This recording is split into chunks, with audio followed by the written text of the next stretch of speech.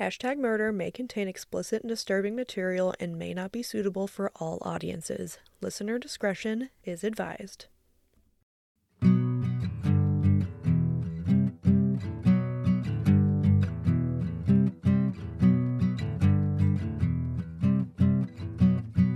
Hello, and welcome to Hashtag murder! Woo! I'm Scar. And I'm Alex. And we're millennials who love murder. And making fun of men with the man flu. Yeah, Dustin stopped over at Harley and Clinton's house just to hang out because he had an appointment over there. And he went inside. He tried to call him, didn't answer. Couldn't answer because he was so... On his death's doorstep, as Dustin said. He was so far gone. And I can't stand it. I can't stand it. So, literally, Kayla cut my hair yesterday, and as we're leaving the barber shop, Clinton calls me, and he sounded a little sniffly. I was like, okay, I see where this is going. So I texted Jenna, who was like my partner hub at work or whatever, and I was like, all right, I bet you $10 Clinton's going to have the man flu tomorrow. Yep. And what do you know? He did. He texted me this morning. He said, feeling really under the weather. I was like, I'm sure the fuck you are. God damn it. I was like, I've been sick all week because Ray was sick last weekend, and she gave me her icky child germs. So I had the same symptoms that he had. You know what I did? I worked all week. Yeah. Yep. Isn't that crazy? It's wild. It's like we can work through a little baby cold. Yeah. Or some slight inconvenience. Yeah. It's fine. Mm-hmm. Yeah, or like when our uteruses are literally bleeding from out the inside out. We're fine. It's fine. We're good. I still go to work. Take some Motrin. Not happy about it, but I'm still there. Yep. Like, he texted me today. He's like, I have to take a break from these screens. It's giving me a headache. I'm like, you know what's giving me a fucking headache? You. I did call Dustin out on the headache. Oh, babe, I got this splitting headache. Every day. Almost every day. So he's taking a nap. Yeah. Mm-hmm. The nap heals all. Naps they heal all ailments. Oh, I love them so much, but good God. Get it together. They are the poster children for the man flu. Oh, it's true. Okay, switching gears entirely. Oh. I ordered a new backpack. Oh, you showed me the backpack. And there are few things in life that I love more than A, a good backpack. You do love a backpack. And B, Lisa Frank. It like feels exactly the way that you would imagine it to feel, like that old 90s like plasticky. It's like nylon. I don't even know if it's squishy. Yeah, it's nice. Like foam in between the plastic. Like if Lily gets a hold of that thing, it's done. Oh. And then she would be done. I don't think so. But I ordered the backpack and a wallet. And then I also got a Goosebumps wallet. Oh, yeah. Because maybe number 3 thing that I love in my life is Goosebumps. Mm-hmm. I have that game. One day, I had a real feeling that I just needed to relive my childhood, as I do many days. Mm-hmm. But anyways, so I bought, I looked up this game that I had as a child, and it's the One Day at Horrorland. Horrorland? Horror. Okay. And it's a Goosebumps game. I've never heard of it. I read a bunch of Goosebumps those books when I was a kid, like the whole like series. Didn't know they had a game. Yeah, there was a couple games. And okay, wait, what were your favorite books? Were they the original or the Choose Your Own Ending? The original. Oh, no. I wanted to tell me. No, ma'am. Ooh, and I'm a Choose Your Own Ending girl. Did you ever read Banuncula, the little fucking vampire bunny one? I'll show you the cover while you tell me this story. No, I've never heard of that. Banuncula? Banuncula. Banuncula? Mm-hmm. It's a vampire rabbit. Why don't you have a picture of it on the website? Hold on. Are you sure it's not Banicula? Banuncula. Right there. Look at him. He looks like Katniss, but a bunny. He does. It is Banicula. It's not Banuncula. No, it's Banuncula. No, it's not. I pronounce it however I want. Because if you read it in your own head, you can say it however the fuck you want. I can say however I want it.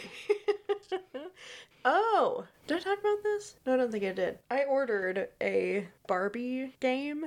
Oh, you told me. that I had whenever I was like 10. A child? Yeah. And it's a CD-ROM.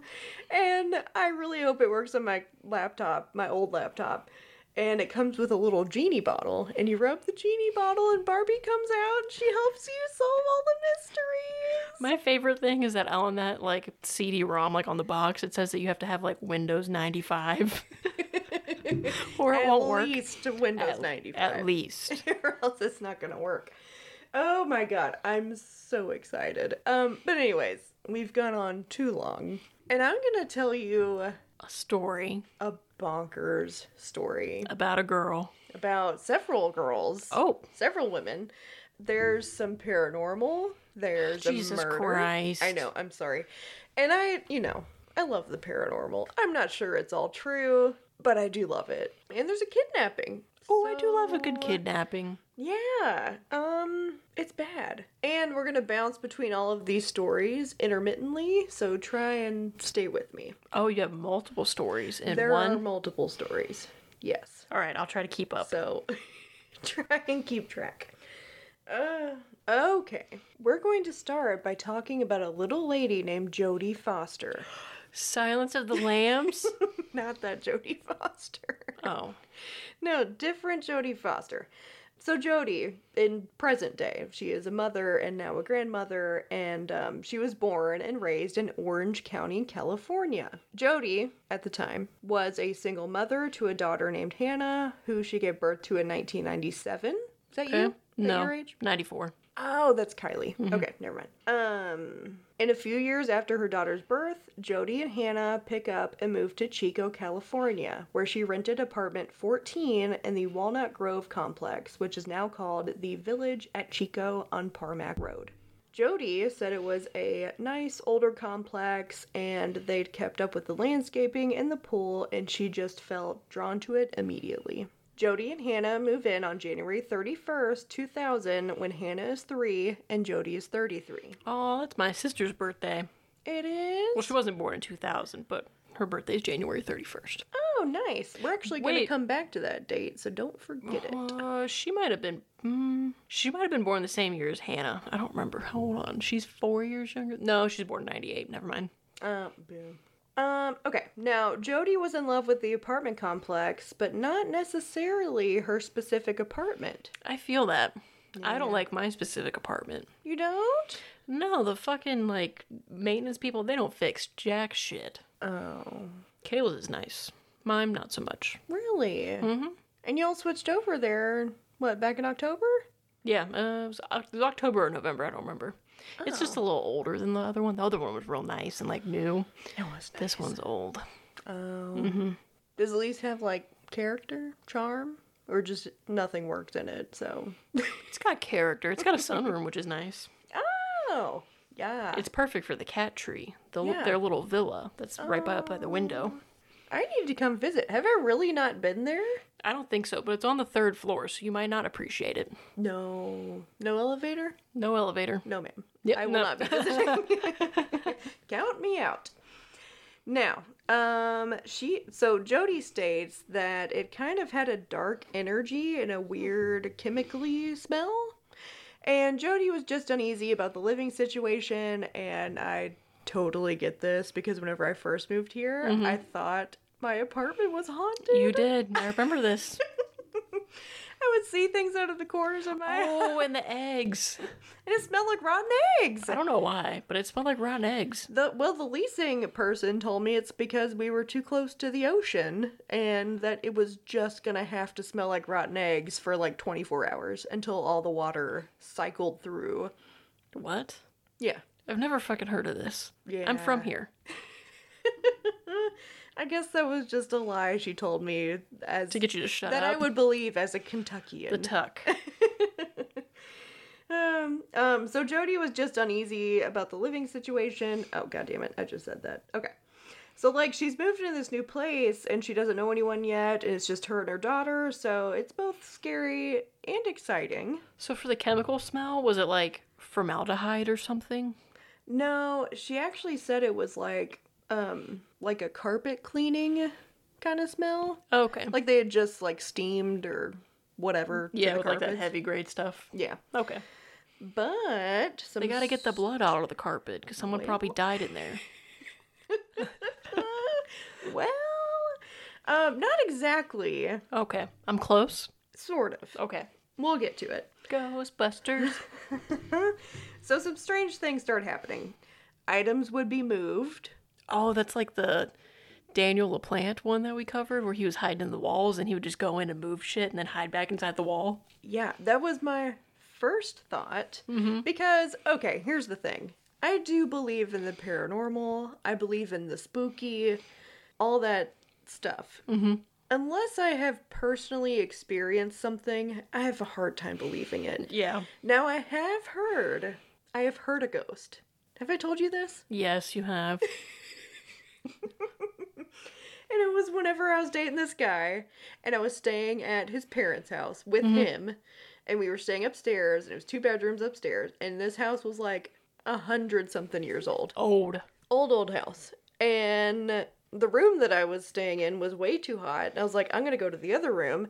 So I went to the other room, and then I laid down, and I heard boot steps. Not footsteps. Boot. Someone wearing boots was walking up the stairs at like 2 or 3 a.m. What in the hell? Yeah. And then I, of course, hid under the covers. And then I was like, fuck that. I grabbed the lamp and I sat with my back against the door, holding the lamp.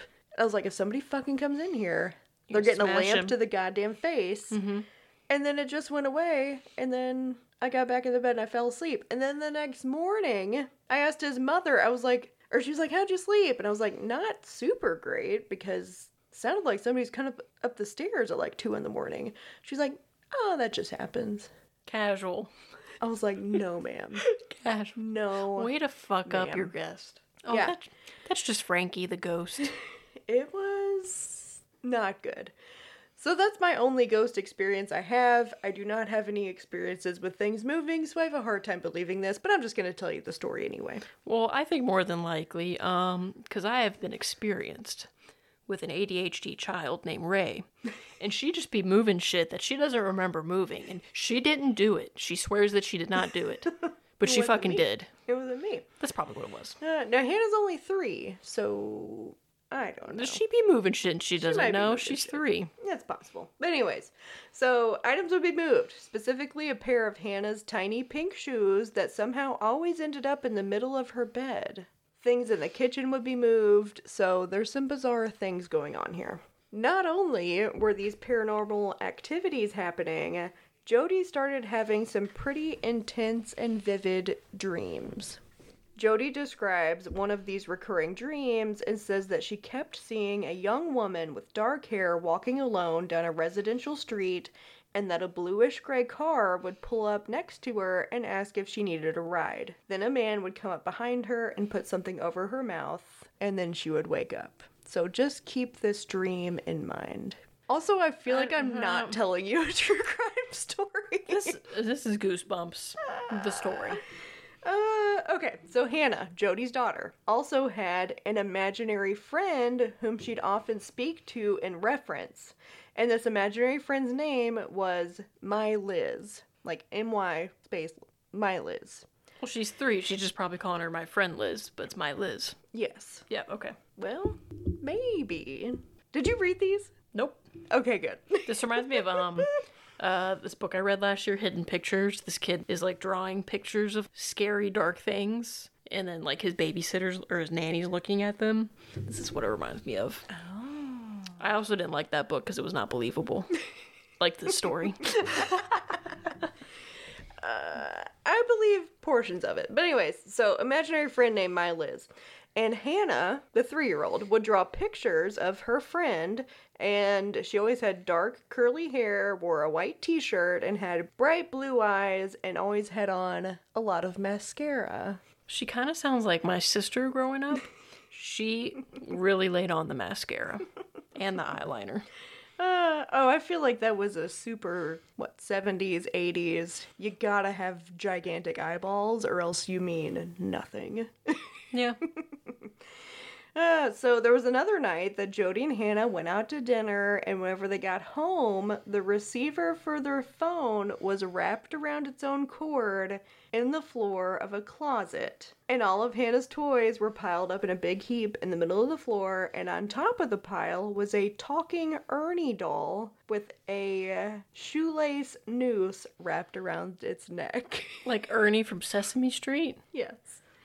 The hell? This is a psychopathic 3-year-old. So one night in February, just a month after moving in, Jody is awakened in the middle of the night by the TV being turned on, and the static of the TV flickering, lights were turning on and off, and the Ernie doll kept saying, "I'm great, I'm great, I'm great." Did she have a Furby? That's what it sounds like. And then it was singing Twinkle Twinkle Little Star, despite the batteries allegedly being removed. Allegedly. Also, Furbies, you could remove the batteries and they would still fucking talk. They would still talk. It's so creepy. And then I put, pretty sure you got spirits, babe. And then I put, and possibly someone living in your walls. Who was doing this? Daniel, where are you? Yeah. But anyway, so mostly what we're taking from this is the vivid dreams that she's been having and the imaginary friend. So the next morning, Jody goes to sit by the pool and is distraught on what to do about her living situation whenever she is approached by an older man walking his dog who had lived in these apartments for like 25 years. And he tells Jody that no one ever lives in her apartment for very long, and Jody's like, "Go on." And this old man says that there was a girl who lived in that apartment whose name that he could not remember, but she had been a missing person for quite some time now. I bet you the leasing office is just like, all right, Sending out this old man to tell horror stories. We're going to do a pool, and whoever can get the resident to sign a lease and live there the longest wins. Okay, so here we go. So all of this with Jody and Hannah is happening in 2000. So now we're going to go back in time to January 31st, 1976. Same date. Same date. Hannah's birthday. Yeah, and the Chico County Dispatch receives a missing persons report from Marie Elizabeth Spanicky, who went by the nickname Marliz. Oh, that's creepy. Oh, it gives me chills. It's weird. Okay, what'd she look like? Marliz was an 18-year-old white female, 5'5", 110 pounds, curly brown hair, blue eyes. All right. Do I have your attention now? I still think it's fake, but you have my attention. So Marliz's boyfriend filed the report. Apparently they'd gone to this flea market and they got in some sort of argument, and Marliz decided to walk back to the apartment and was never seen or heard from again. Because the boyfriend fucking killed her. Well, so the boyfriend last saw Marliz walking down Mangrove Avenue away from the flea market. Before he fucking shot and killed her. And that's it. Or hung her from a noose with a shoelace. I don't know. No, that actually did not happen. Oh. We'll get to it. Okay. Don't you jump the gun. I'm just guessing. I love making guesses. So, a little background on Marliz. She had 4 brothers and sisters. She's originally from Cleveland, Ohio, and had big dreams of making it in the movie business. She was very friendly and outgoing. She had very bright blue eyes and dark curly hair, and people were drawn to her. People love the dark and then the light contrast thing. It's true. Mm-hmm. It's hard to not look at that kind of person. Yeah. I'm like, do you know you're gorgeous? Stay cute. Yeah. So in 1975, Marliz fell in love with a coworker named John Baruth, the boyfriend from the flea market. And John was from California originally and was moving back to his home state at the end of the year and asked Marliz to join him, and she did. Not only was she excited to get out of Ohio, but she was going to be one step closer to becoming a famous actress. Because we're going to California. Yep. So over the next month or so, Marliz would write to her older sister, who she was very close with. I think there was about a 3-year age gap. And in these letters, she would tell her sister that California wasn't anything like she dreamed it would be. She didn't know anyone there other than John, and that her and John were starting to get into arguments, and that things just weren't really working out, and that she would be heading back to Ohio in April of 1976. And she never made it back. So in the same year is when the case that I'm going to do next week, it's when that cult is booming and reviving. Oh, in California? In California, in Los Angeles. Oh, interesting. I'm excited to hear that. So maybe she was just killed by the Source family. Well, or she started living with them. We're going to get to it. So the missing persons case of Marie Elizabeth Spanicky went cold in 1977, which was 23 years before Jody and Hannah moved into her former apartment. I need to look to see if there's anybody that died or went missing in my apartment. Yeah, I would love to know. I'll be like, Kendra, we're going to tell them it's haunted and we want a fucking reduction on our rate. Or Right. We're moving out. You know, the apartments, actually, you might know this because you're from here. The apartments I lived in used to be a movie theater. Yeah. I had no idea. I looked it up. I was like, what if it was a cemetery?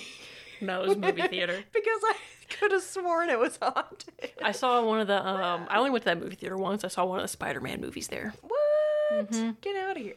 That was the perfect location. I could not have asked for anywhere better to live. And you just like threw like a dart at the map and you're like, I'm going to live right there. Yeah. Because they're giving me a month's free rent. Yeah. Check. And my apartment faced the woods. It was great. And what's her face? Your Hitler cat. Lemon. She fucking loved looking out that window. She did. And we had a little bird, a little yellow bird that would fly into the window. Or not into the window, but next to the window. And She they just would stare. just like hang Chill. out. Chill. It was so weird. I've never seen like a yellow bird in the wild. Yeah, they were having a good But time. it They were was- besties. It was so weird. But anyways, okay. So back to Jody. While she's still living in this apartment, her dreams get progressively more strange. She keeps seeing the young woman being forced into the bluish-gray car, and she's with a couple, a man and a woman, and they drive her to a house, and the couple places the woman in the basement or cellar of the house. And it's all around a creepy room, almost dungeon-like. There's metal hooks hanging from the rafters. It's dark and musty, and the girl who was taken was tied up with a rope with something covering her mouth. And the couple just does these weird and sadistic things to this teenage girl. Oh, it's like the toy box her dreams. killer. A little bit. It's a little similar. I'm glad you have no par- idea what's going on. Some parallels here. So with all these bizarre things happening surrounding the apartment, Jody decides to move her and Hannah out about 3 months after they moved in to another apartment in Chico. And they brought Casper the Ghost with them. Well, sort of. And keep in mind, Jody has no idea what happened to this girl that lived in her apartment. She was just a little skeptical of the old man and his dog and never really looked into his claims that someone had gone missing from that very apartment until... Why wouldn't you look? If some old man walked up to me and be like, oh yeah, a girl went missing in your apartment, I would look up anything I could find. I would too. And this is what, 2000? We got the internet, right? Right? Barely, but yeah, we got it. We also have libraries with like archives Yes. and stuff like that. The card catalog. The card catalog. Is that what it's called? I don't know. I'll ask Whitney. I think that's what it's called. Okay, so Jody has no idea what has happened at this apartment that she is currently living in, or had lived in. So a few months after they moved out, Jody started dating, and she and this one guy were getting pretty close, and she told him all about the strange things that had happened in her old apartment. And one day, the new boyfriend stumbles across this book, and the book is called The Perfect Victim, and we'll get back to this book a little bit later on. So he finds this book and does some research and finds newspaper articles on Marie Elizabeth Spanicky's disappearance. Now, I'm not exactly sure what prompted this. I guess she was mentioned in the book, I guess. I don't know, but he came across this book and he told Jody about it. So now Jody's like looking into it now. Jody, we need to be more curious, my dear. So, the The new boyfriend comes across this newspaper article by Sanford Nax titled, Chico's been missing 5 years, and the article states, and it's long, so stay with me, quote, "Where is Elizabeth Marie Spanicky? Chico police been trying to answer that question for 5 years, ever since the then 18-year-old girl disappeared from Chico without a trace. A private investigator, a psychic, and the Federal Bureau of Investigation, and even an African witch doctor have looked into the case. The result has been a wild goose chase of a staggering amount of man," says Chico Police Detective Art Suniga. Miss Spanicky, also known as Marliz Spanicky, was last seen on January 31st, 1976, walking away from a flea market at East 20th and Mulberry Street. Described by Sun as quiet and attractive. The woman was not reported to be despondent or under any stress. Except for the blue jeans and sweater she was wearing at the time, her clothing was still at her Parmack Road apartments. Chico PD was assigned to the case after the teenager's boyfriend reported her missing. The 33-year-old boyfriend, a Chico State University student named John Baruth, agreed to take and passed a polygraph test in connection with her disappearance. All right, we didn't look into this African witch doctor. I knew that was going to be the thing that you were going to say. He seems like a credible guy. Yeah, and it's funny that those two things were mentioned in this newspaper article, and then we have someone now in 2000 experiencing some sort of psychic something. And here's the thing, I believe Jody. I believe that she believes that everything happened to her, and the things were moving, and I mean, she went on and on. I left a lot of it out, but like there were cords that were swinging and there were cabinets that were opening and it was a whole thing. But I do believe the dreams. Okay. So Jody is reading this article and she's like, OMG, Marliz, just like Hannah's imaginary friend, my Liz. Well, you know, cats and children, they love seeing ghosts. That's true. Lily was staring into the corner where the wall meets the ceiling. I could not break her stare. I was like, Lillian, tell me what you were looking at. Lily has 2 brain cells. That's true. They just be bouncing it off of each other like a Windows logo on the computer. That's true. It's bad. She's our special girl. She's real special. I love her so much. She's so pretty. Katniss be seeing ghosts, though, and spirits. She just stares. Yeah. And her mouth is just open just a little bit. And I'm like, what are you doing? Her little cat teeth. You're scaring me. Oh my god. Okay. Blah, blah, blah, my Liz. So Jody goes to Hannah and she's like, hey, remember that imaginary friend you had whenever you were like 3? And Hannah's like, yes. And she shows her a picture of Marliz. And Hannah says, yes, this is the girl that I was seeing in that apartment. Also, I can't remember if I mentioned this earlier, but Hannah would draw these pictures of her imaginary friend. And the drawings are incredibly similar, like for a 3-year-old's drawing, to what Marliz actually looked like. It's weird. Okay. I know you're not. I ain't buying it. I know you're not following me on this journey. I ain't buying it. But I love it. So anyways, so now Jody is trying to learn everything she can about Marliz and her disappearance. And upon some digging, she learns that her disappearance may be tied to a couple who lived in Red Bluff, about 47 miles northwest of Chico.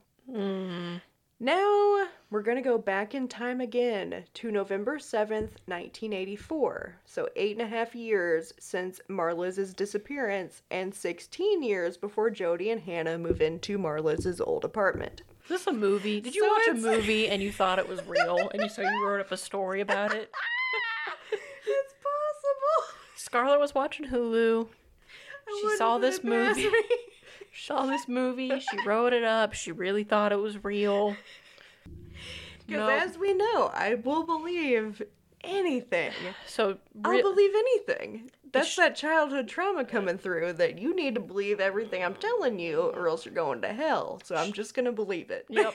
Gerard Butler was in this movie. That's why she was so intrigued.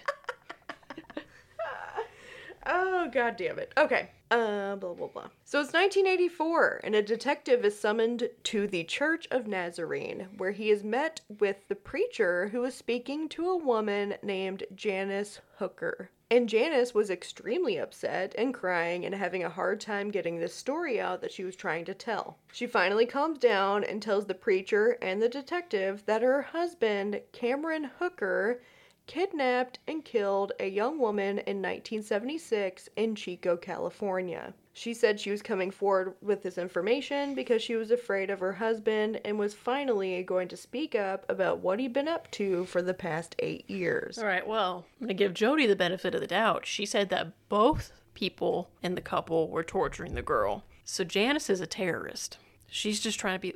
She's pissed off at her husband, like Jessie Ray was at her dad. And so she's just throwing him under the bus. Because you're not going to believe that a woman could do all those things. Oh, 100%. This was... End rant. Yes, this was a package deal. So the detective is like, okay, I'm gonna read you your Miranda rights and let's get to the bottom of this, to which Janice immediately shut up and asked for a lawyer. What's the name of this movie? Nightmare on Mulberry Street? It's not a movie. It's real. The Ghost of Chico Town. So the detective called the DA's office and was like, hey, this lady just said her husband murdered someone and that's really all I've got, to which the DA says, all right, I'll grant her immunity if she keeps talking. That's it. Immediately grants immunity. What if she I just was already talking? Let's hypothetically say I murdered somebody and I went up to a police officer and was like, yo, like, hey, my ex-wife, she murdered this guy. He'd be like, all right, hold on. Calls DA. Yep, you're immune. I'd be like, all right, this is how she did it. But like she was already telling. Stupid. Why? That really made me mad, as you can Well, she's a woman. She could never commit murder. She could never. Ugh, God damn it. So they all go down to the station, and Janice Hooker tells the detective all about her husband, Cameron, and his sadistic and strange sexual behaviors, and how he murdered Marliz in 1976, whose full name she thought to be Marie Elizabeth. Because there's only, 10,000 Marie Elizabeths in the United States. That's true. But she knew that her name was Marliz, or that she went by Which is very Marliz. Not uncommon nickname. No. Janice goes on to say that on January 31st, 1976, she and Cameron were driving down Mangrove Avenue when they spotted Marliz walking alone. Cameron had circled the block a few times before stopping to speak with Marliz, and Janice knew that her husband wanted to kidnap a woman. Yeah, because so did Janice. Well, yeah. I have mixed feelings about Janice. I'm a poor, battered wife. My husband's so mean to me. Blah, blah, blah, blah. No, you fucking did it. Yeah. Well, she did some not so great things. So Cameron offers Marliz a ride. He's there with his wife. Everything seemed very safe. Marliz enters the vehicle, and Cameron starts asking questions. He asks her name, where she's from, where she's going. She said she was new to the area. She didn't have any family there. For future reference, don't ever tell strangers that. Yeah. Like if you're in an Uber... and they start asking some very specific questions. Act like you're on the phone with your mom or your boyfriend, your dad. You're very scary, large, lumberjack, 6'4" husband that's a linebacker in the NFL. Yeah. Although this was different times. This was the 70s. That's true. So, yeah. And this whole thing is very upsetting, but this next part is particularly horrifying. So at one point, Marliz is getting the feeling that this was a bad idea, and she tries to escape out of the vehicle. Cameron grabs her, puts a knife to her throat, and forces her back into the car. He then places a wooden box that he has constructed over her head and handcuffed her hands behind her back. Oh, this gives me Toy Box Killer vibes, because he made those handcrafted boxes that he would put his victims inside of. And, like, all they could see was, like, complete darkness. But they would have to listen to whatever he was doing to, like, other victims. Real creepy. Yeah, it's not good. So, the 20-pound box was made of wood and styrofoam with metal hinges and latches. So it's essentially a soundproof room inside of a wooden box that goes on someone's head that will prevent them from screaming and being heard. Imagine having to wear a 20-pound hat. That's what she's wearing on her head. Like, oh, yeah. It's like, that's like exhausting. And we'll get to it a little bit later on, but it almost can't be done. Like, you're not used to holding up that much weight. No. With your neck. Yeah, that's a lot of, like, pressure on your neck. It's gotta, like, hurt your back, your spine, shoulders probably. It's gonna get a lot worse here. Okay. So, that's why I started with the paranormal. I was gonna leave that part out, but I was like, you know what? It's interesting. I don't know if it happened, but it's fun. So, Cameron and Janice have Marliz in the car and drive the 45 minutes from Chico to their home on Oak Street in Red Bluff, California. Janice said that they pulled into the garage behind their house, parked, and she went inside. She came back out to the garage a few minutes later and saw Marliz standing outside of the car, confused and disoriented, and then saw her husband soak a rag in starter fluid and put the rag over Marliz's mouth to knock her out. Ew. Cameron and Janice then carried Marliz's unconscious body into their house and into the basement. Once again, Trigger warning. this is extremely upsetting. So, yes, blanket warning. So, Cameron wanted to keep and torture this young woman, but he did not like hearing her scream. So, he'd done some research on how to cut someone's vocal cords so they could no longer scream, but still be alive. So Cameron then carried Marliz upstairs to the bathroom and tried to sever her vocal cords. That's Yeah. bad. It's bad. It's real bad. So Cameron instructed Janice to help him, and that if she didn't cooperate, he would do the same thing to her. Okay. So Janice went into the bathroom and sat on the floor next to Marliz and held her head in place while Cameron tried to remove her vocal cords. I don't even want to know how that's done. Are you going to tell me? That's so upsetting. No, I am not going to tell Okay. you. No, we're not going to get all into that. Yeah. So Cameron, really having no idea what he was doing, cut Marliz's throat too deeply and she began to bleed out from her neck. So Cameron decides to carry her back down into the basement and he hangs her by the neck from a chain tied to the rafters in the basement, unclothed with a pillowcase over her head. So Cameron Hooker had just murdered Marliz less than 12 hours after he abducted her. It's not quite unusual for, like, if you're abducted for you to be killed that quickly. That's true, but I that think was he not planned the intention. end Yeah. goal. Yep. So Cameron once again instructs his wife Janice to help him put Marliz's body into the trunk of the car. It's about 2 a.m. on February 1st at this time. Cameron and Janice drive 30 miles north towards Redding on I-5, then east towards Lesson Park. They turned off a dirt road, dug a shallow grave, and buried Marie Elizabeth Spanicky's body and burned all of her clothing. So that's that. And then... You would think, but there's more. But there's more. I feel like I said that a lot in the last episode I recorded, but there's a lot more. So, Janice, the murderer's wife, who's still being interviewed by detectives, states that Marliz was not the only victim of her husband. Now we're going to May 19th, 1977. My birthday. We have my sister's birthday. That is your birthday. And my birthday. See, things are aligning, and I don't like it. Still fake paranormal. Let's go. So this was a year and 3 months after Marliz disappeared, and a young blonde teen named Colleen Stan goes missing. Sounds familiar.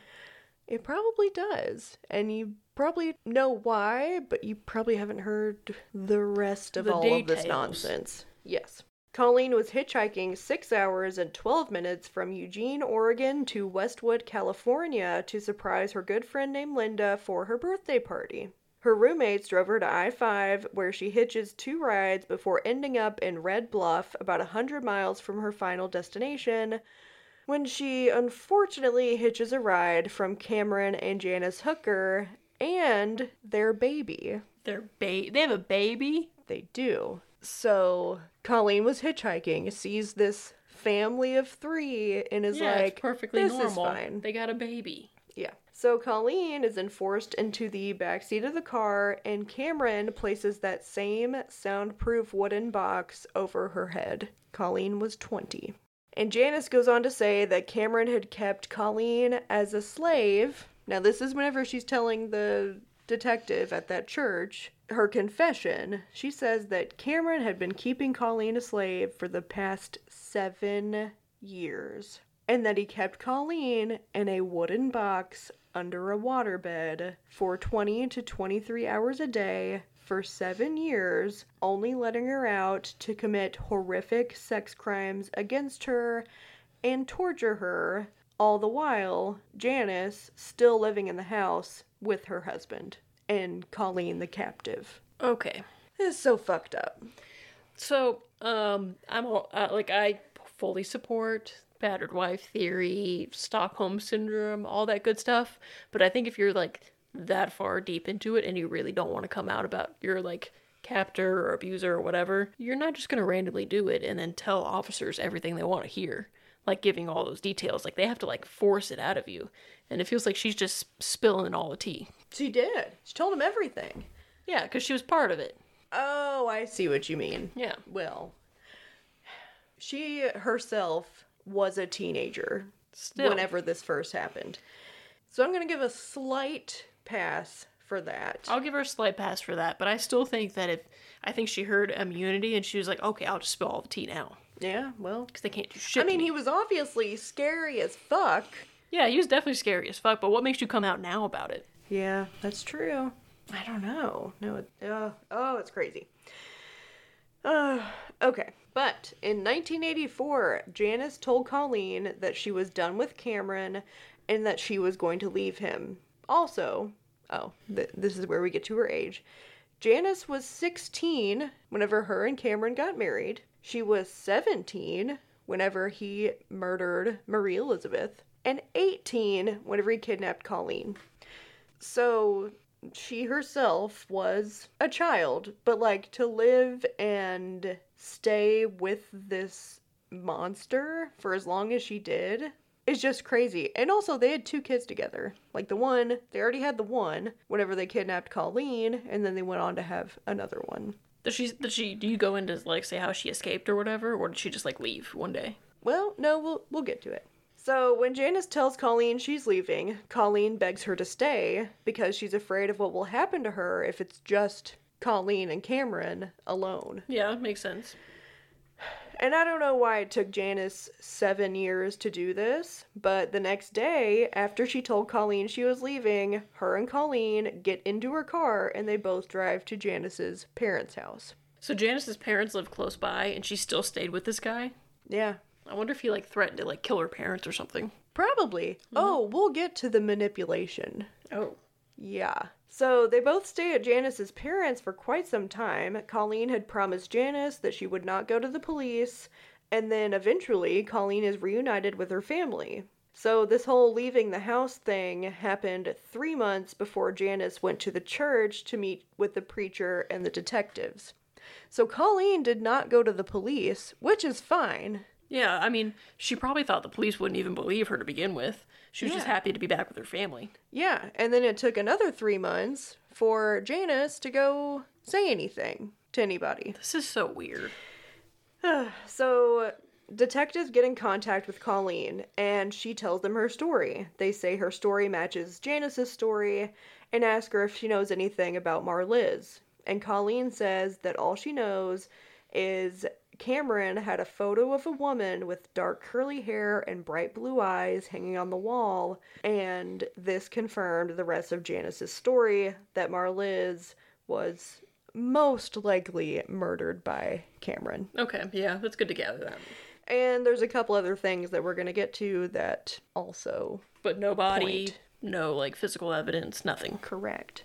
So without Janice's testimony, there really wasn't a case here to get Cameron for And murder. that's pretty easy for an attorney to be like, okay, well, there's no proof of this. She just made up the story. Yeah. So her husband will get in trouble. Exactly. So detectives take Janice up and down Highway 44 and Highway 299, checking all the side roads to see if Janice could remember where they had buried Marliz's body. But it's been like 8 years at this point. I mean, all roads look the same to me, so I wouldn't be any help. Oh, yeah. No, unless it was a place I was extremely familiar with. I almost drove past our house today. Like, unless it's marked specifically, I'm not gonna remember. I did drive past our house today, and then I had to back into the parking, or the driveway. I thought that was weird that you backed into the driveway. Now I know. I had to back in because I passed it up. Well, Dustin usually parks on this side of the house, not the other side, so I got confused. But anyways, so Janice couldn't remember where they'd gone, and this entire area is very, very heavily wooded. So, like, it would be super easy to bury a body here and just get away with it. Yeah, because there's so much area. Yeah. So, without finding Marliz's body and without any sort of confession from Cameron Hooker, the DA's office doesn't think there's enough evidence to pursue a homicide conviction. And if they try it once and fail, That's it. that's it. Double jeopardy, babe. Yeah, so instead, they decide to pursue the kidnapping of Colleen Stan instead to make sure that Cameron is convicted of at least one of his crimes and sent to jail. Also, can you pull up a photo of him real quick? I need you to see this man's mouth. What's his last name again? Hooker. That's right. Because his mouth looks like a butthole. Images. It does look like a butthole. I don't like his hair either. It looks like a puckered butthole. He even puckers his mouth. What the hell? It's so not cute. It's so bad. Oh, that's where I know this story from. I listened to Murder, Mystery, and Makeup with Bailey Sarian, and she covered Colleen Stan. Oh, but But she didn't do like the first half with all of the like yes, paranormal stuff. yeah. Did she cover Marliz? I don't know. I just remember her talking about Colleen Stan. I have never heard about Marie Elizabeth. I thought you I've were going to heard say about Bailey. Colleen I Stan. thought you were going to say Bailey Sarian. I'm like, I'm going to punch you. No, she's great. Love her. But no, I never heard of Marie Elizabeth ever. But I've definitely heard of Colleen Stan. Yeah. Okay. So I don't know. It's crazy. But anyways, so in 1985, Cameron Hooker went to trial for the sex crimes and kidnapping of Colleen Stan. And they pull out all the punches at trial. They have the actual wooden box where Cameron kept Colleen locked up for 20 hours a day. It's literally like 6 feet long, maybe 2.5 feet wide, and a foot deep. So literally, like, not even enough to like wiggle around. Like you're just sitting there straight back. Yeah, it's horrific. And Colleen is here today, and she continues to tell her story, and it's just so fucking tragic. What happened to both of them? Yeah. But like 7 years. Oh, God. So Colleen tells of being tied up and whipped and being forced to watch Cameron and Janice having sex. He literally tortured and sexually abused and beat and manipulated and burned and shocked Colleen for over 7 years at his house that he shared with his wife and 2 children on Oak Street. This is literally just like the one that we covered last week. Except he didn't have like kids. Yeah, that's true. Kids living in the house. He had his daughter, but she was complicit. Yeah, that's true. Yeah, you're right. Mm-hmm. Huh.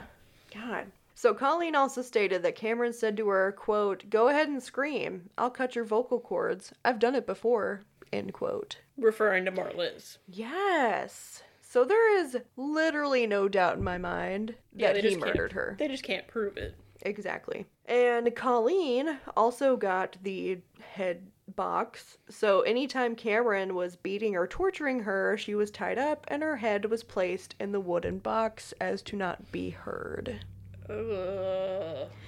Colleen states that the more she fought him, the longer the torture went on, and the more excited he got, so she did her best to just tolerate the pain and try not to fight back. It was a turn on for him to, like, have them fight back and him, like, subdue them. Oh, yeah. Oh, it's so disgusting. So, not only did Cameron physically abuse Colleen, here's where the mental torture comes in. Colleen states that the reason she never left, despite having much more freedom in the later years of her captivity, is because Cameron told her a secret society named the Company would kill her and her family. A lot of kidnappers use that. They say that they're part of this company that watches A secret society. Yeah, watches the families or whatever, and that they'll kill them if they give them the signal or whatever. Yes. Yeah, that's not the first time I've heard that. So this company was something that Cameron had made up, which was a large, powerful organization that had the green light to torture and kill her family if she tried to escape. He'd even gone so far as to type up paperwork on official letterhead that was a contract Colleen had to sign, allowing Cameron to do whatever he wanted to her. Which is probably another reason that she didn't go to the cops, because she probably thought that thing was real, and that if she did go to the cops, she would get in trouble with the law, or, like, nothing would happen anyway, because she supposedly signed that legal document. Exactly. Like the brainwashing. I would like to think that I would not be able to be brainwashed by someone. I literally never believe anybody. know. I'm like, why? Who? What? For what reason? I ask too many questions. They'd Why, get why, so why, annoyed. They'd get so annoyed with me. They'd send you back. Yeah, they'd be like, you can go back now, thank you. Okay, now this is wild. Towards the end of her captivity, Colleen was allowed to get a job as a hotel maid, and she even visited her family with Cameron. What? But she was so brainwashed by him, and she acted like everything was fine, and her parents thought that she had joined a cult. That would make sense, because that was the time, like, that was the era of that. Yeah. Especially since they were in California. Exactly. And they didn't want to press the issue too hard, because if they did, they thought that she would never come visit again. Also pretty normal. And they even took photos of Colleen and Cameron together on these visits as, like, boyfriend-girlfriend. Yeah, she probably just thought that Cameron was the cult leader, and he was just a little bit older. She was bewitched by him. Yeah. Something like that. And in reality, he had kidnapped her and had her for 7 years. It's so wild. Oh my god, it's so disturbing. So, unfortunately, the murder of Marliz could not be brought up in the trial. Only what happened to Colleen. Wait, did I already say he was arrested? I thought you did. That they took him into custody. They just couldn't try him for Marliz. They're just doing it for Colleen. Oh, okay. Because she's testifying. Oh, yes. Okay. So, while Cameron Hooker is on trial, the murder of Marliz could not be brought up. Only what happened to Colleen. But the judge, Judge Knight, knew what kind of man Cameron Hooker was, and he stated in court, quote, "I consider this defendant to be probably the most dangerous psychopath that I've ever dealt with, if for no other reason than that he appears to be exactly the opposite of what he is. I feel you'll always be a danger to women as long as you're alive, so I'm going to give you as much time as I can," end quote. And he did. Good. So Cameron Hooker was convicted of 10 counts of raping, kidnapping, sodomy, and other sexual charges that could be served consecutively. And in the end, he was sentenced to 104 years to the California State Prison in San Mateo, and unfortunately is still alive today. I can't believe he hasn't gotten murdered by another inmate. I Normally, know. those are the first ones to go. Yeah. If you hurt women in any way or children, they're gonna kill you. Yeah. God.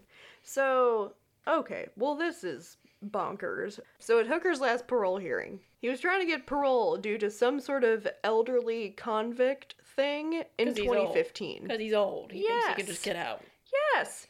And his eligibility for a parole hearing was denied for 15 years until 2030. He attempted to advance his parole eligibility hearing, but the parole board denied that request. According to the Tehama County District Attorney's Office, changes to state law that are beneficial to inmates, specifically changes to good conduct credit available to inmates, Hooker was released on parole to the Department of State Hospitals in 2021. So he's like in a mental hospital. Yes. And he is now eligible for full release due to changes in state laws, but prosecutors want to have him relabeled as a sexually violent predator. And the next trial date is set for March 9th, 2024. That's like a month from now. Yeah. So if he is found to be a sexually violent predator, then he will not be released from the state hospital, which How could you don't not? understand. Just based on what he did to Colleen, how could you not? For 7 years. Mm-hmm. And he probably did more stuff before that. Like, he probably did the peeping Tom thing. I'm sure he sexually abused some sort of, probably like teenage friends that he had. Yeah. He definitely did other stuff before he just up and kidnapped somebody, because you work up to that. Oh, 100%. The escalation of it all. So, devastatingly, Marliz and her family did not get the justice they deserved in court for her name specifically. But Colleen did get to see her kidnapper and torturer sentenced to jail time. And as of November 22nd, 2023, he is still at the state hospital, and I hope he dies a slow and painful death and fucks all the way off. I hope he gets prostate cancer. That would be nice. Oh, a painful way to go. Now, we cannot leave this story without circling back to our girl, Jodie Foster. Who made all this shit up for attention. She did not! I believe her so much! I mean, you can believe her all you want. I empower you to believe Jodie. Now there's a couple things. Okay, hold on. So she and her daughter had moved out of the apartment and things went back to normal for a little while. A couple years after moving out of the apartment, Jodie started having these weird dreams again. The dreams about the couple, and then she kept dreaming about the number 35.76, as well as the letter A and the number 17. And Jodie is thinking that this is maybe pertinent information for the investigators. And it's 2008 at this point. So she calls the police department to give them this information, and the guy who answered the phone was like, "Why are you calling right now? Like, right now, today?" That's what I would ask. And the reason he asked this is because they had just reopened Marie Elizabeth Spanicky's cold case that day in 2008. That's just coincidence. You stop it. It's real. It's a real thing. So Jodie meets with the detective at a coffee shop and explains she used to live in Marliz's apartment and how she's had all these dreams and weird things happen. And it turns out there is, in fact, a road on the route from Chico to Red Bluff named A17. Coincidence. No, ma'am. So the investigators meet back with Janice, Cameron's wife, who was a little skeptical about meeting with them again after all these years, but she does have immunity in this case, so she agrees to speak with them again and see if she can remember where Marliz's remains were buried. Still nothing. Jumping in time again to August 1st, 2021, which was 45 years after Marliz went missing, and Jodie once again meets with the lead investigator.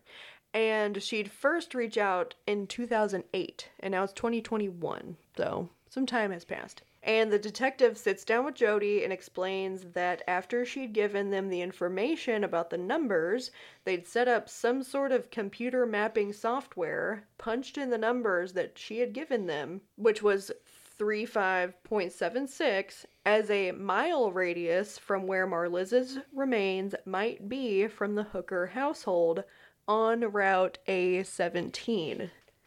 And that is almost the exact radius that they had narrowed the search down to from the information that they got from Janice's testimony. They'd actually narrowed it down to 35.77 miles, not 35.76, but you know, I'll take it. But to this day, Marliz's remains have never been found. Poor Marliz. I know. She needs to be haunting some more children so they can uncover where she is. I know. Whoever's at that apartment. I have a great idea. We should reach out to the people who live in that apartment right now. We should call them right now. You should. We can call the office. You can. I was going to say you should use your Ouija board and channel her. I did buy you a Ouija board, so you can use, not with me, but you can use it with Dustin. Oh, after you leave. Yeah. You don't want any part of it? I do not. I don't think that I'm the spooky one. I don't think the spirits would appreciate my sarcasm and believing that they are not real. And I believe. And, oh, you know what? You can do it with Kayla, because she fully believes in it. And she makes fun of me all the time because I don't, and she gets so mad at me. Yeah. Well, Dustin doesn't either. Yeah, because they're not real. They are real. They're not. He gets so mad whenever I watch ghost stories or ghost hunters. Not real. He hates it so much. Oh my god. Okay. We are approaching the end here. So now we're going to end with a statement from Marliz's sister. And this was actually at the end of this documentary I watched as she is walking up to the apartment where her sister disappeared more than 45 years earlier. And she states, quote, "This is the apartment building my sister Marliz moved into. She was going to start her new life here in Chico. I was kind of hoping she would realize her dream out here. Sometimes I would go see movies and think, God, that looks like Marliz, you know? But then after a while, I was just hoping, you know, just blind hope. I think Marliz's story never got told because it never got finished. There was no body. Cameron Hooker went to prison for what he did to Colleen, and my sister is still out there waiting for justice." End quote. She needed to be haunting some more kids' toys. The Ernie doll. The Ernie. And that's that on that. You know what we can say to Cameron Hooker? Oh, he can fuck off all the way. Several times over. He can... And his mouth looks like a goddamn butthole. And he can go pound sand with his butthole-looking mouth. Oh my god. So... that was the paranormal story of Jodie Foster, the kidnapping and enslavement of Colleen Stan, and the murder of Marie Elizabeth Spanicky. And I'm exhausted. Not Jodie from Silence of the Lambs. Correct. Isn't there an author named Jodie Foster? Probably. Okay. Who knows? There's no way to know. Probably not. Oh. You have to go channel Marliz and see if she speaks to you through your Ouija board. I know. I hope she's she gonna does. she's gonna make some numbers. 35 what is it, 7-7? 35-7.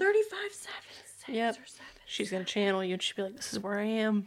I'm gonna do that. Find me. I know you're fucking with me right now. I am fucking with you, but I know you're actually gonna do it. Oh, before you go, tempt me. Yes. we are gonna be at trivia at the Brew Lab in Charleston, South Carolina, on March 20th. The Wednesday. Yes. It's March 20th, I think. Yeah. Yes. The Yes. Brew Lab. We're going to throw some true crime trivia at y'all. Yes. So study up. Yes. And come join us. Yep. My friend Taylor invited us. Kendra goes to that trivia every single week. And she brings duck. Ducky. Last week, she did not bring duck. I think because it was raining or something. But since they did not bring duck, their team name was Duckless but Not Luckless, which I thought was funny because they won. That. I like that a lot. Yeah, so if you want to come say hi, maybe we'll bring our merch with us. Oh, we also have more merch. Do we have merch? Yeah, right? We have a couple coffee cups. I don't have the tumblers, so I don't know how many we have of those. But we do have some tumblers. Do I have those? Yeah, you have those. Oh, okay. All right. We'll have to find those. Okay. Well, we'll take orders. Yeah. Oh my god. Before you go, follow us on Instagram at #murderpod. Spell it all out. And if you like this, give us 5 stars. I don't see why not. And leave us a review so we can read it. Yes. Because they're real funny. Oh, do we have a new review? We do have a new review. One moment. Yes, from Miss Mel Ann, or maybe Mr. Mel Ann. There's no way to know. They said, loving the banter and the fact that the cases aren't the same as other crime story podcasts. Some of these cases are incredibly interesting. Great job! I think we do a good job of picking ones that have not been covered by other podcasts. Yeah, but only some of them are incredibly interesting. Yeah, only some. Some of them are incredibly boring. She's talking about mine. They're interesting. I'm just kidding. Thank you, Mel Ann. We appreciate it. And we have a Patreon. We do have a new hash brown. Ooh. Whose name I cannot remember right now. God damn it, Scarlett. And it's on my notes on the other phone. So we're going to have to shout them out next week. That's I'm okay. so sorry. But other than that, I am very sweaty and there's pizza to eat. Yep. And I'm tired. Oh. I was in the car for like 2 hours. Ridiculous. Oh, trying to get here? Yeah, so I went from my house to the hub, which is normally, I don't know, 20-ish minutes. Yeah. It took me over an hour to get there. No, Then I did all my shit there. And then it took me about 40 minutes to get here, which is pretty normal. That checks out. So almost 2 hours in the car. It was so much fun. We need to get out of here. Yeah, I gotta go walk. Go night-night. I gotta go walk Ducky Butt and go night-night. You're going back home? Yeah, I'm babysitting Duck this weekend. Oh. Kendra's going on vacation. Oh, good So for me and Duck her. are going to throw a house party of 4. The other 2 guests being Katniss and Newt. Fig Newton? Fig Newton. Yeah, you sent me a picture of Murphy the other day. I was like, I really don't know if that's Fig Newton or the Murphalurf. So Murphalurf, But Newton's got the mittens. Newton has the white mittens on all 4 paws, and he has a white chest. And he is like not as orange as Murphy, who's like bright orange. He's very orange. Yes. He is Carrot Top. And Murphy's a big boy. He's 14 pounds. Newt's still a baby, so he's only like, I don't know, 8 or 9 pounds. He's just a baby. Oh my god. Oh, all right. Well, I'm gonna let you go, and I'm gonna go do stuff. So And eat pizza. Dessert pizza. Dessert pizza. Yeah.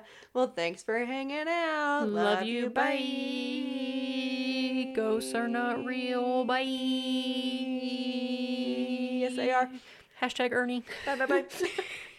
Be fun, have safe. Be fun, have safe. Thank you for listening to Hashtag Murder. Episodes are written and edited by Alex Lewis and Scarlett Hibden. Our intro and outro music is written and played by Derek Branton. Our cover art is by the lovely Lauren Walker. And our name was created by the most wonderful, supportive, and super hot boyfriend, Dustin Branton. We hope you've enjoyed your time with us. And if you have any questions, comments, concerns, or ideas, you can reach us at hashtagmurderpod@gmail.com. That's HASHTAG murderpod@gmail.com. And don't forget to tell all of your friends about us. Thanks. Bye. No, I just came up here to tell you that I love you. And to break a leg. And be fun, have safe. Be fun, have safe. Okay. We will do all of the above. And that you're a shithead. You're a shithead. You're a shithead. Alright. No, I've never seen that. Mm-hmm. It looks like something I would be into. Yeah, it was very good. I read it in like, I don't know, 1st grade, something like that. Oh. But very good. Maybe it was past my prime. I'll have to look into it, though. Mm-hmm. Anything late 90s, early 2000s, I'm here for. Yep. Not only were these paranormal... Not only... And he tells Jody that no one ever lived in the apartment long, and that... God damn it. Because I am a daydream believer. Jesus Christ. I believe the dreams. Not disappearance. Disappearance. Oh. In Des Moines. Or Des Moines. Des Moines. She learns that her disappearance may be... Okay, are you fixing it? I'm just... So I can no. see it in real time. Matt, Kayla's ex-husband, was over at our house the other day, doing man shit, mounting TVs for us. Because I'm not a Power Tools lesbian. Yeah. And he wrote on our little calendar January 32nd. Drive 30 Mowers. Mowers. Doesn't think there's enough evidence to pursue. Convicted. You drank too much today. Did you smoke some of the devil's lettuce today? No. Get this. Okay. That she acted like everything was Pine? and his eligibility. Because he's elderly, right? Yes. Okay. November 22nd, 2003, he is still at the... 2023. What did I say? 2003. Oh my god. Sometimes, yeah, no, yes. Paranormal. So yeah, she barfed and she was doing that. And Justin was like, he was like, if she has to try that hard, she probably doesn't need to barf. You're trying too hard here. You're trying too hard, boo. He was like, no one should have to try that hard to barf. But then I needed to remind him how dramatic he is whenever he is about to barf. Dramatic.